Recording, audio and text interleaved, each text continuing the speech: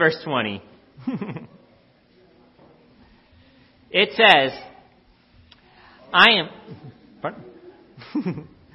am crucified with Christ. Nevertheless, I live. Yet not I, but Christ liveth in me.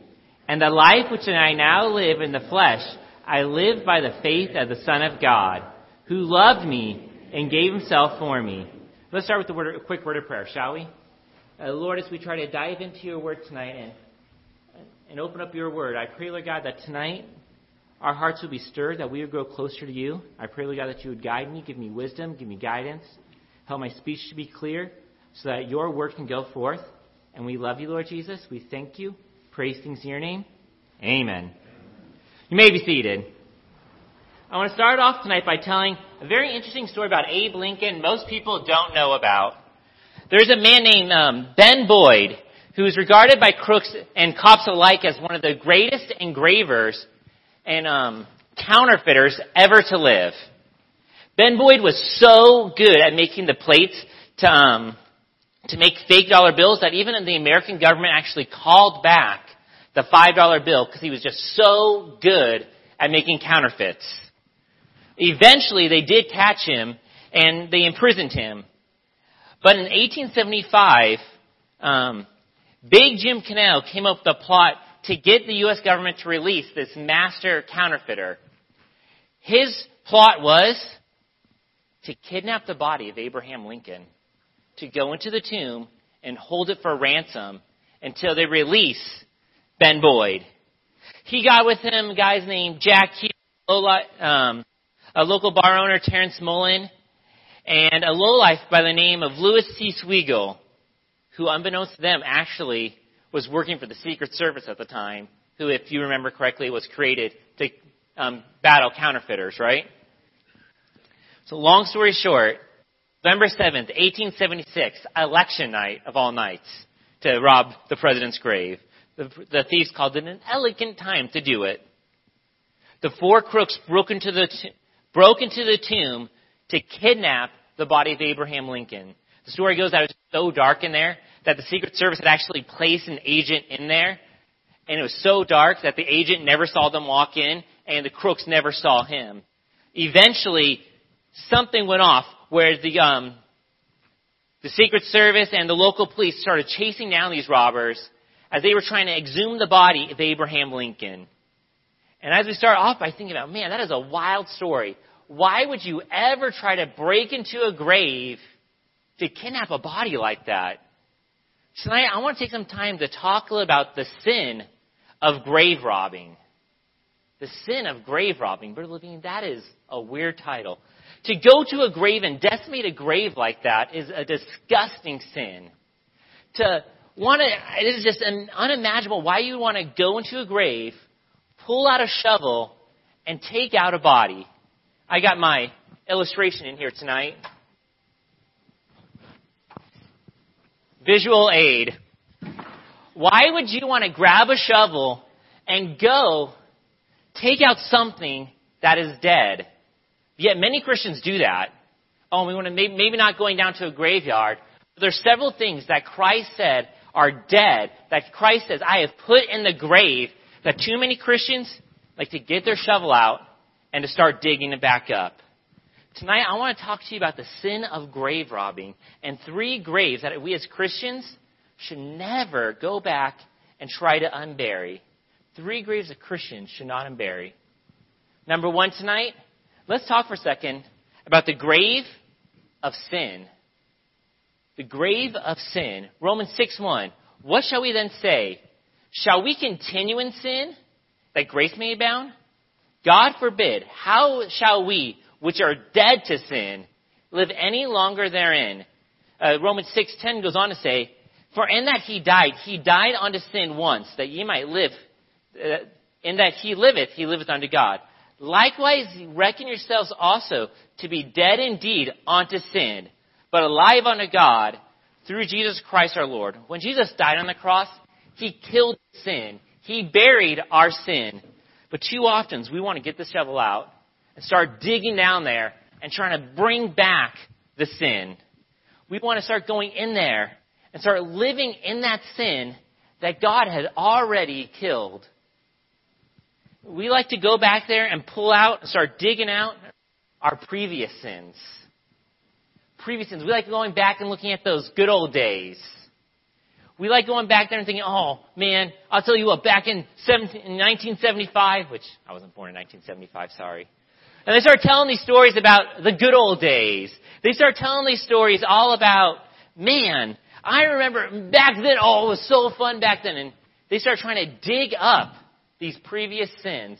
Oh, man, I tell you what, before I was saved, they'll pull out their shovel. Let me show you what it's like. They'll pull out the shovel, start pulling out those dead sins, those previous sins from the grave. No, they're dead. Let's let them stay buried. Romans 7:13. It ends with, but sin that it might appear sin worketh death in me. By that which is good, that sin by the commandment might become exceedingly sinful.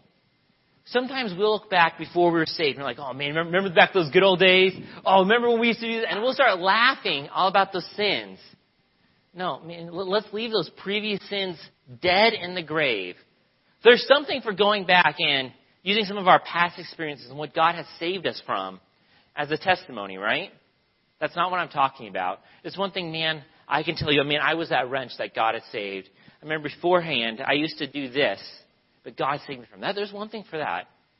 But too often as Christians, that's not how we're talking about it. We're talking about it like it's some big joke. Like our previous sins were just something funny. Oh, let me show you this real quick. Oh, man, look out. And we start talking about it like, oh, it was such a great time back when I used to. No, that sin caused death.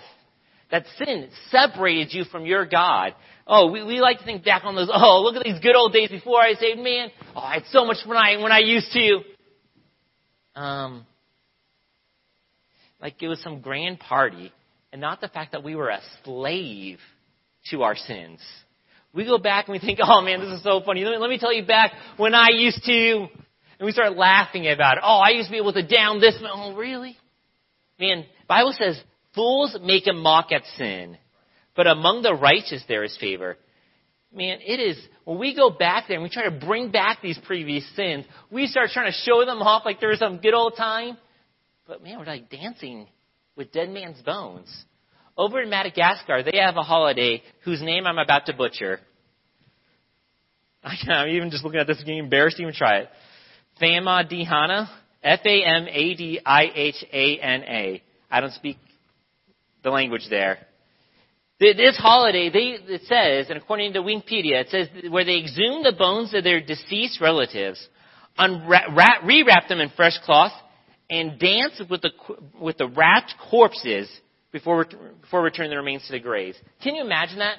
Going to a grave. One of our missionaries recently told a story about that recently. You guys remember that? They'll go to the graveyard, dig up their deceased loved one, rewrap them, and then start dancing with them. You saw Dancing of the Stars? Not quite. And they'll start running around dancing with these graves. We look at that and be like, you are crazy. In fact, over in Madagascar this year, several hundreds of people have died due to the bubonic plague, the Black Plague, because they keep doing that and bringing it back. We look at that and be like, what are you doing? It's a grave. Leave it there. But then we'll turn around and, oh, let me tell you a story. That one time, me and this man we were running from the police, and we'll go back to our stories, and we like to pull out the old stories. Guys, no. We don't want to be dancing with skeletons. Let's leave those dead sins there in the past. Our previous sins, there's one thing if we're using them to talk about the grace of God. But if we're trying to make it for a joke, man, fools make a mock at sin. I don't want to be a fool. Hey, be careful to bring back those previous sins and start laughing at the stuff that killed Christ. Start laughing at those things that Christ had to be whipped for and to be bruised for he was bruised for our iniquities. Be careful about going back, taking a shovel, and unearthing those previous sins, laughing at them, thinking, man, this is some great old time. No, that was those times when you were deserving of hell before Christ saved you. Don't make a mock at those previous sins. I would remind you that we are to avoid talking about the perpetual sins. We need to leave our perpetual sins there in the grave. Again, Romans 6:1. What shall we say? Shall we continue in sin that grace may abound? Hey, once you're saved, you're always saved. Brother Lex and I were at his house today, and I made the classic joke about the guy who in a small little town, so small the pastor and his wife actually had to have second jobs to help support the church and support their livelihood.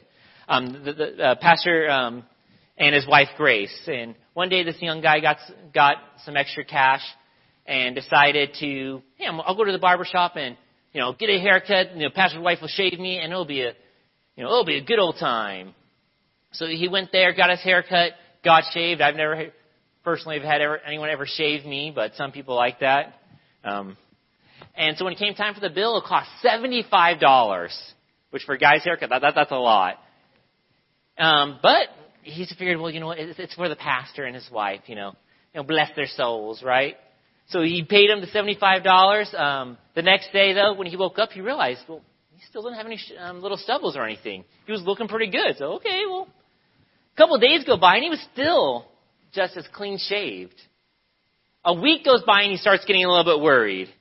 By the end of the month, he's starting to find this pastor to find out, what did your wife put on me? Some chemicals or something? The pastor just looked at him and goes, don't you pay attention in church? What do you mean? Don't you know that once you're shaved by grace, you're always shaved by grace?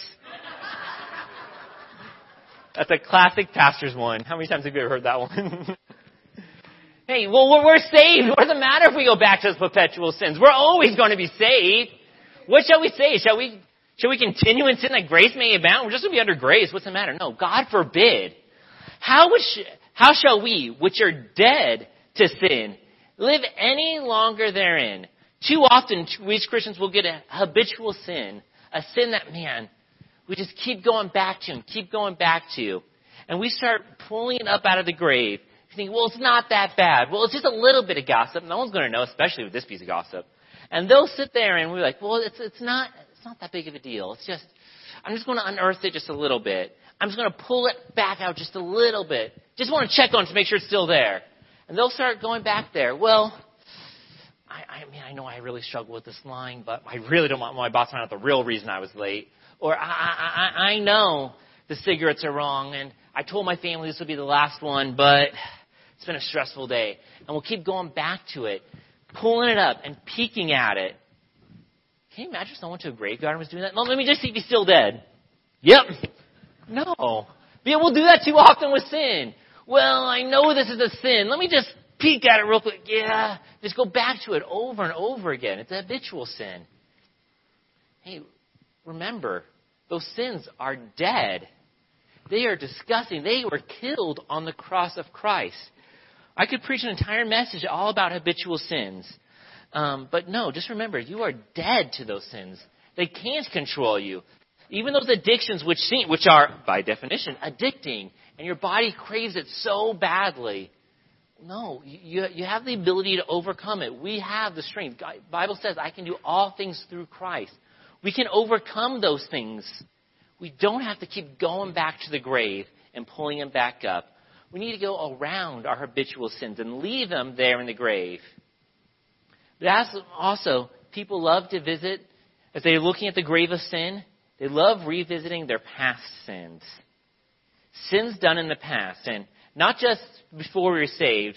When I think about this, I think mostly about those sins, not that we've committed, but that have been committed against us.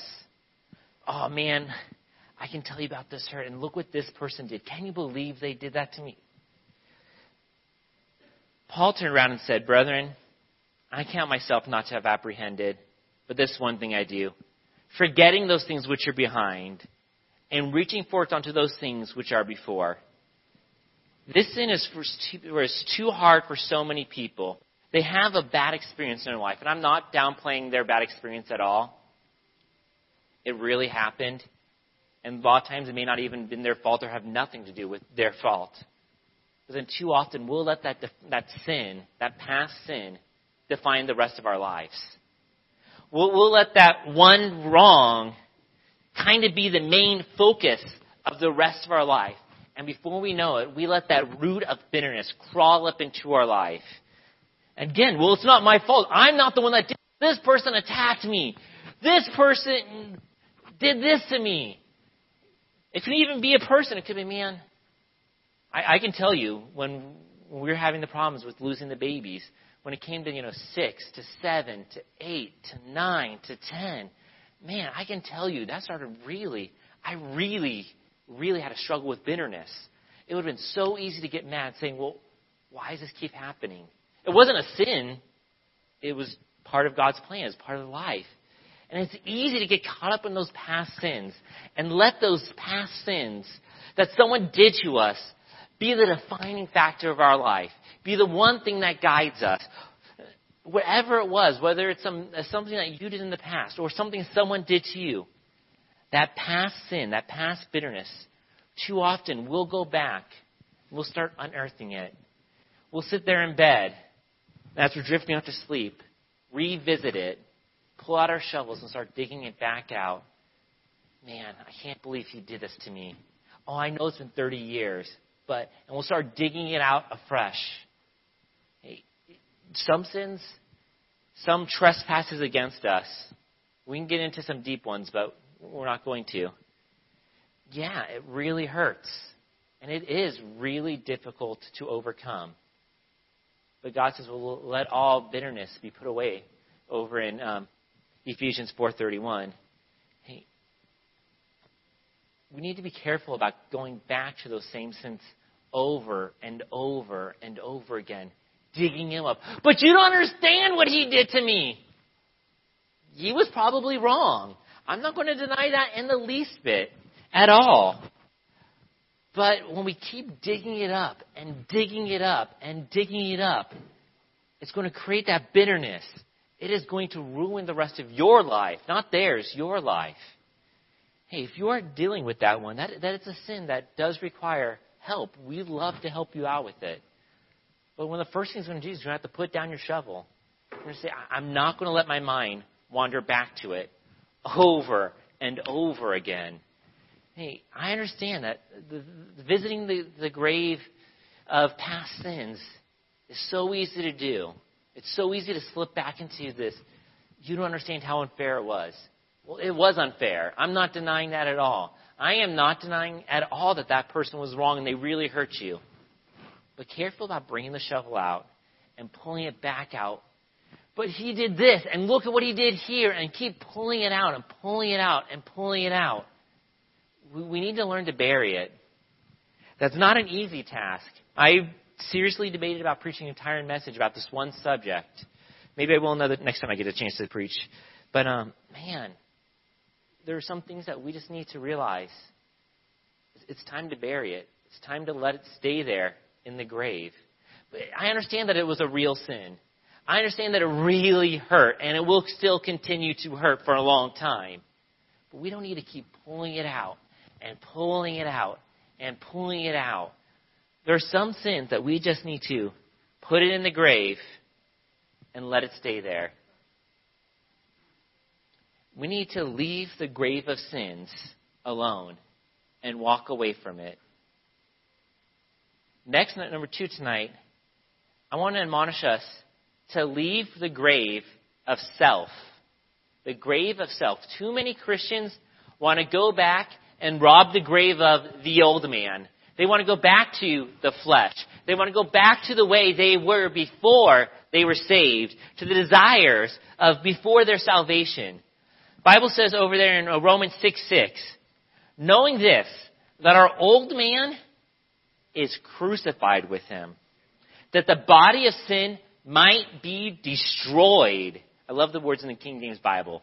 Destroyed. It is history. It is gone. That henceforth we should not serve sin. It has been destroyed. Our old man, our old habits, our old nature, whatever you want to call it, of wanting to sin, was slayed with Jesus on that cross. When he died, he dragged it with him to the grave. It is in the grave. It is gone. You no longer have to do those former lusts. You no longer have to listen to that kind of music. You no longer have to go to those drugs. You no longer have to watch those kind of TV shows. You no longer have to say those kinds of words. They have been killed on the cross. And I like, again, that word there in Romans 6:6. They have been destroyed. Destroyed.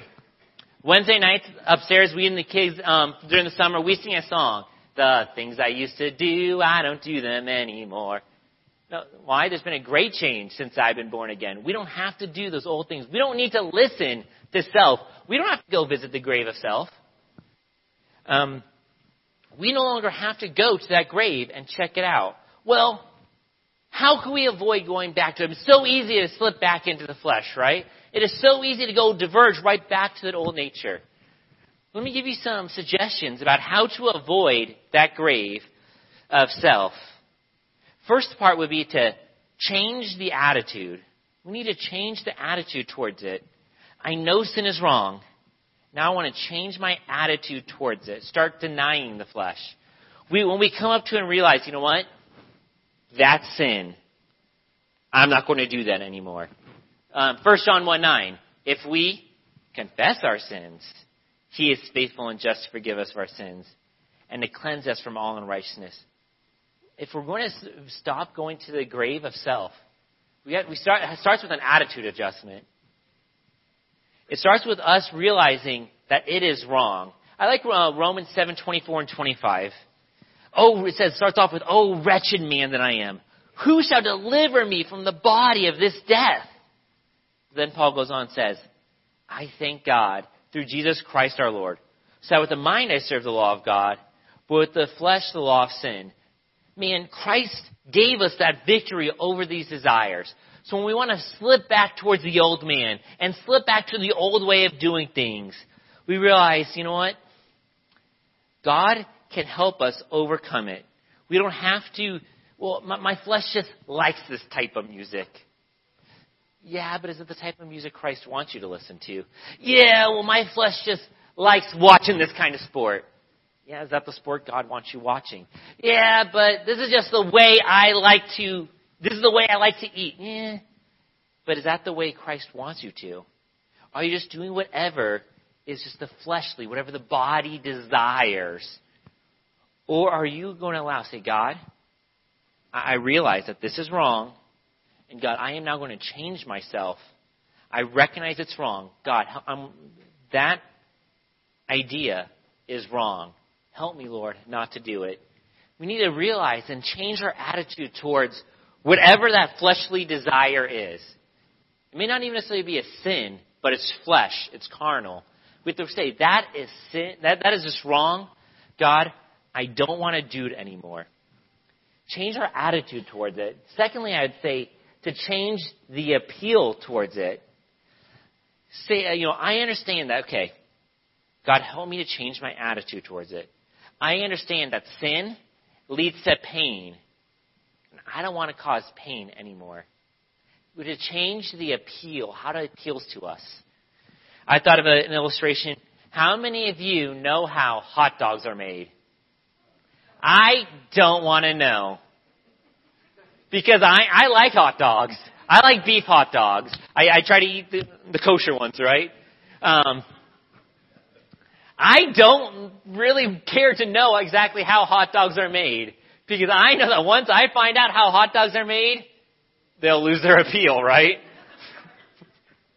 But yet, once we stop and realize that the sin, that fleshly desire, what we're causing, what it actually does, it's going to lose its appeal.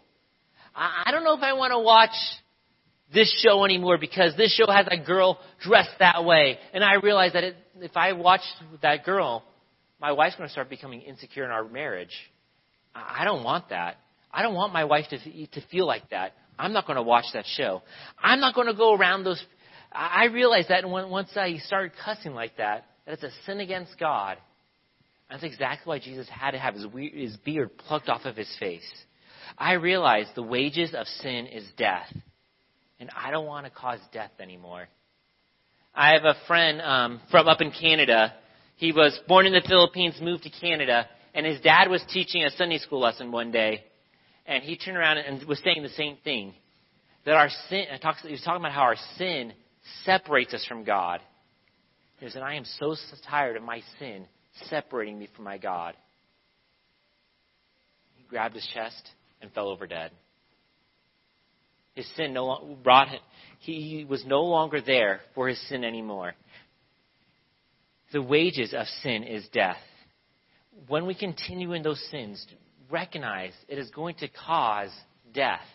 It causes pain in the family. It causes pain through the church. It causes pain in the community.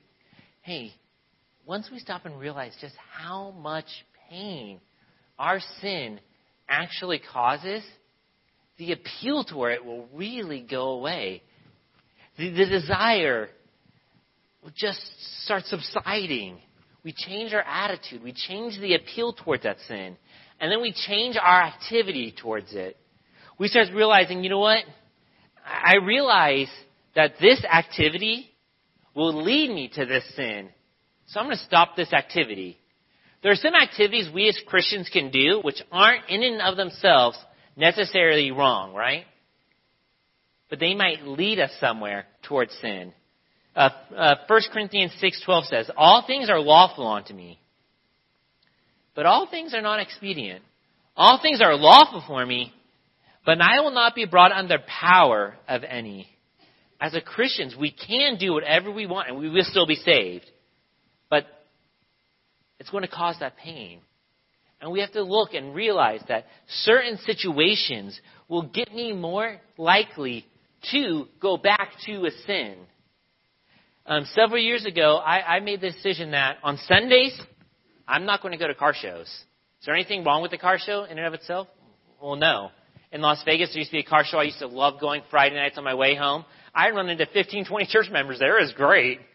I love that car show. There's nothing wrong with going to a car show at all, right? But I realized if I go to Sunday, I'll start being, in general, I'll start being fleshly.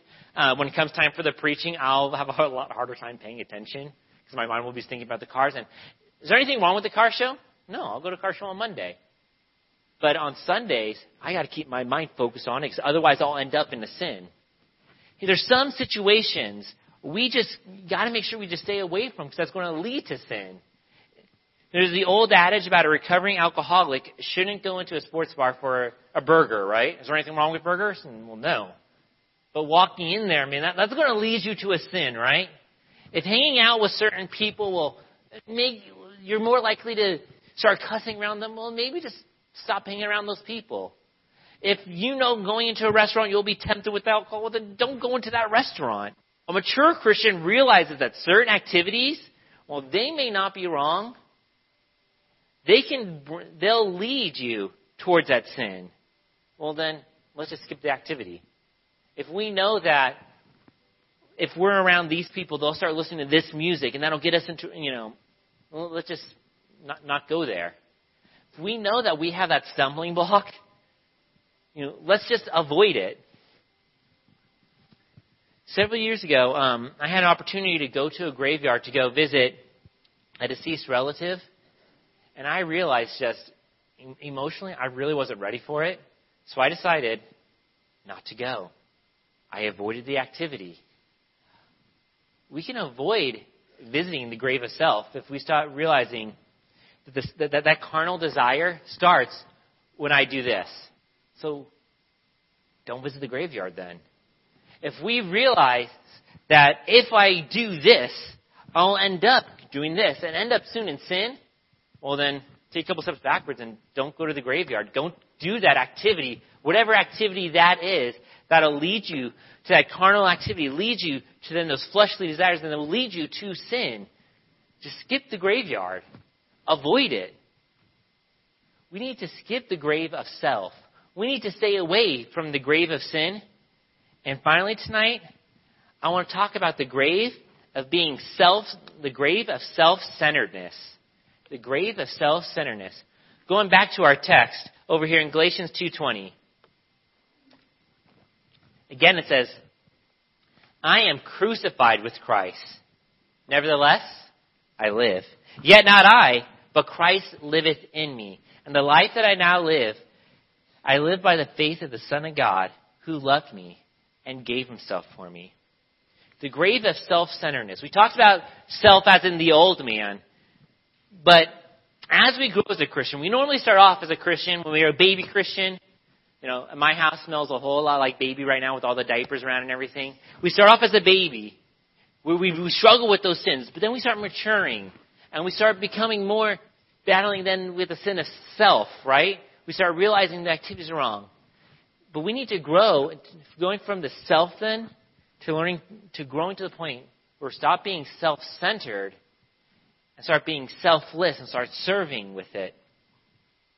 Too many times, Christians act like their life is all about them. They think that they have rights. They choose how they want to live their life. They choose where they want to go to church. They choose what kind of job they want. They think their lives are about themselves. That's being self-centered. I used to do this thing with a certain child where I used to say, pretend this is the earth, okay? Pretend this is the sun, okay? The earth revolves around the sun, okay? The earth does not revolve around you. Hey, there comes a time in our life where we have to stop living our life like we're the center. Our lives are not about us. We are crucified with Christ. Nevertheless, we live. Yet not I, but Christ liveth in me. We need to learn to have a different spirit about us. 1 Corinthians 6:19. What? Know ye not that your body is the temple of the Holy Ghost which is in you, which you have of God? And ye are not your own. You are bought with a price. Therefore, glorify God in your body and in your spirit, which are Christ. The moment you got saved, the Holy Spirit became indwelling in you, took up residence in you. And as He is now in you, you're now His tool to use. You are supposed to be the temple working for God. It is no longer your choice where you work or what you do on the weekends or who you should talk to. It should be about Christ. That's a different kind of spirit, isn't it? Too often we get so self-centered. We think, well, this is how I want to do things. Well, this is how I feel about this. Well, no. You need a different spirit because the Holy Spirit, a different spirit, is now in you. Too often we want to avoid activities because that make me feel uncomfortable. Yeah, if God's called you to it, that's what you need to do. It's not your life anymore.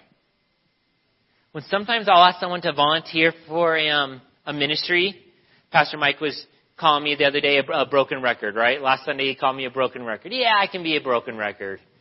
I'll start saying, hey, how about you get involved in doing this? I don't know. I might feel uncomfortable knocking on a stranger's door. Sometimes I just want to tell them, I don't care if you're comfortable. I care if you're holy. I don't know if I have that skill or ability, Pastor Levine. I don't want you to do it with your power. I want you to do it through Christ. And we'll sit there and we'll act like, I don't feel like doing this. I don't care what you feel like doing. I care if you're obeying Christ. I am very uncompassionate, huh? Last week, someone and I were talking about those fires in California. And they're telling me, there's fires in California. I said, yeah, and the grass is also green. I don't have the sympathy. When people are like, well, I don't care. I may not be comfortable with that. Well, I don't want you to be comfortable. I want you to be holy. I want you to start following after God, to have the different spirit about this attitude. No, our lives as Christians may not be the most comfortable ever. But hey, Christ has called you to have a different spirit about you, a different plan with your life. We have to realize, no, it is not about you anymore. The moment you got saved, He bought you. Therefore, if He purchased you, He can do whatever He wants with you. At my house, I have a screwdriver that has a huge bend in it. I do not use it for screws. I use it for plying stuff up. It is my tool. I can do what I want with my tool. What are you willing? God's looking at you and saying the same thing. You're my tool. I should be able to do with what I want with my tool. We need to realize to have that different spirit about us. Okay, Christ, you bought me. I am yours. Whatever you want to do. I might be scared, but it's your life. That'll lead us then to having a dramatic shift in our mindset. Again, I am crucified with Christ. Nevertheless, I live. Yet not I, but Christ liveth in me. The life which I now live, I live by the faith of the Son of God. Hey, our lives are not about us. We live. We died with Christ there, and we live then for Him. The other day, my family was visiting someone in the hospital, and on the way out, trying to be a good dad, trying to be a good teacher, I asked, Kiara, why do we do this? I don't know. Okay, let me teach you. Because they needed to touch a God, and we got to be His hands. God, when He wants to do something, He's not going to send a hand down like He did for Belshazzar, right? That whole story was scary. Everyone got scared when they saw a giant floating, I don't know if it's giant, but still a floating hand sitting there. That would be scary, right?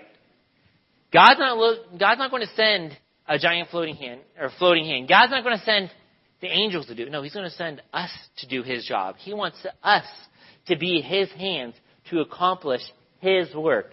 Each of us can impact someone for Christ. Each of us have a job and a role in the local New Testament church we are supposed to fulfill. Why do we feel like we're struggling in ministries getting volunteers? Because someone's not doing the job that God has called them to do. Brother Levine, you're just being that broken record, Pastor Mike said. Yeah. But it's because I'm trying to get you to obey Christ. It's because I'm trying to push you to realize you're not your own. No, we need to bury that self-centeredness. This life is not about you. We need to step out in faith and do something great for God. Maybe it's going to work in the nursery. Maybe it's God wants you to start joining the choir. But I can't sing good. That is not a prerequisite for singing in the choir. Back in California, I got to lead a man to the Lord one time who was brain damaged. He was in a gang, got beat up so badly that his mind no longer functioned correctly anymore. And I bring him to church with me. He got saved. We come to church, and when we would sing, he would sing every note. I mean, the old saying, he couldn't carry the tune in a bucket. Well, he didn't even have the bucket. He would be. I mean, it was really bad sitting there next to him. But really, he was singing out for the Lord. He wanted to join the choir because that's what God had called him to do. But he couldn't. I mean, trust me, he really couldn't sing. I mean, but hey, God had called him to it. Maybe God's calling you to join the choir, to help out in the nursery. What has God called you to do? A few years ago, Pastor Peslak asked me to do kind of a weird job here at the church. Most of you guys know I try to at least pretend to be a handyman, or at least try something. Pastor Peslak, what he had me do is go to each of these pews and, watch, this illustration's not going to work, resecure them all to the ground. There was one pew, I think it was the Yankowskis, it was your pew, or where Miss Plute is at, that was totally disconnected. You're going to go, do you guys remember that? You stand up and the whole pew would almost start falling over. Was that your pew, Brother Yankowski? And so, Pastor President had me come in here and re-secure and remount all the pews. Whatever one that was, it was actually kind of funny. So I had Pastor Mike hold it up, I had to slide a jack under there, try to figure out what was going on. It was weird. But, yeah, I went back and I secured all the pews. Say, Brother Levine, why are you saying that? Because the pews, if you get up and you start serving God, the pews won't run away. God has not called you to sit there and make sure the pew doesn't run. No, God has called you to serve in His church. Well, Brother Levine, I'm already in the choir. Great. Well, then step out and do something greater. Sing a solo. Well, I teach a Sunday school class. Well, great. Maybe make some business cards and start trying to go out there and targeting people for your Sunday school class. Whatever you're doing, step out. Step away from the self-centeredness and step out and do something greater. Leave that self-centeredness in the grave, let it be dead. I think dead things are gross. While living in Las Vegas, I used to work at a storage company, right? People would come spend all sorts of money on items that they no longer needed. And they keep them there. Well, I got one laugh out from Kiara. Good job, Kiara. Eventually, as you guys probably seen the shows, Storage Wars, we would sell the storage units. One auction came around, they went out there, they cleaned it, and then the person who bought the unit came up to me and said, brought to me an urn and said, what should I do with him?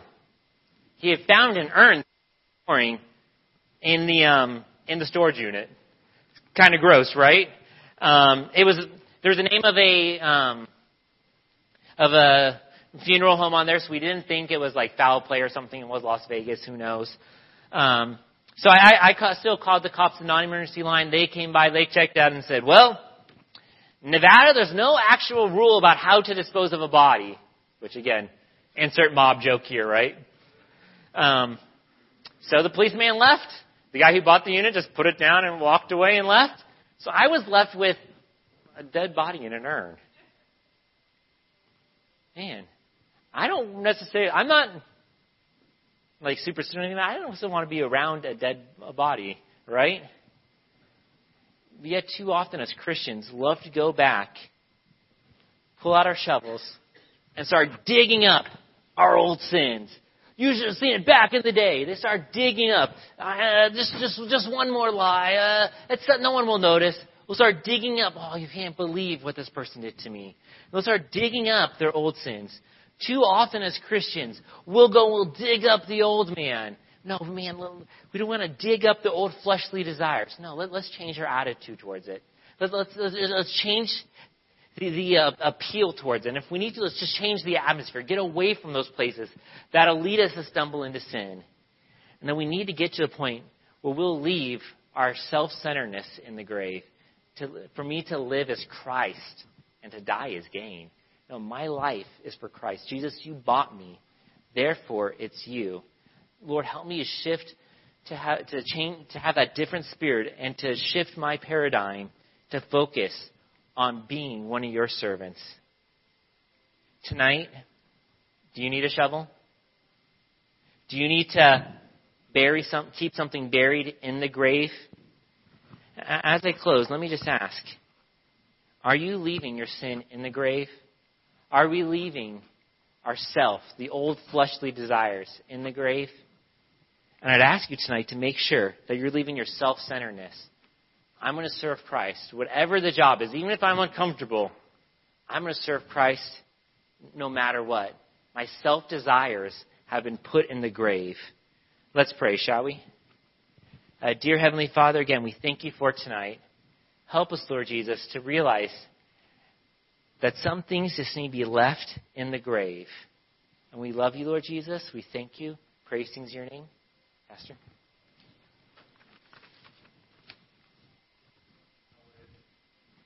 What this really comes down to is, are you going to trust Christ and embrace His new life for you that He gave you as a new creature? Or are you going to continue to drudge up the past and allow that to plague you? I think of a person who straps a dead corpse to their body and walks around. The infectious diseases that they get. And when we walk around and we think our sin is cute and fun, and our worshiping of ourself is cute and fun, and everything's about me and self-centeredness, boy, that's lust, which brings sin, which brings death. And so we've got to get to a place where we lay that to the side and we say, Lord, I'm yours. You tell me how you want me to live, and I'm going to do my best to do that. An old preacher once said, sinners leap into sin and they love it. Christians ought to lap into sin and loathe it or hate it. It's not that you're never going to sin again, Christian, but every time you sin, you ought to hate it. And those perpetual sins, those habitual sins that you just can't seem to get out of your life, instead of giving up and living in that sin, why don't you tonight commit anew to ask God to give you the victory in those areas as you submit to Him. Let's stand to our feet. The piano plays. The altar's open. How about it tonight, Christian? You make some decisions for the Lord that you'll leave what belongs in the grave and be that new life in Christ.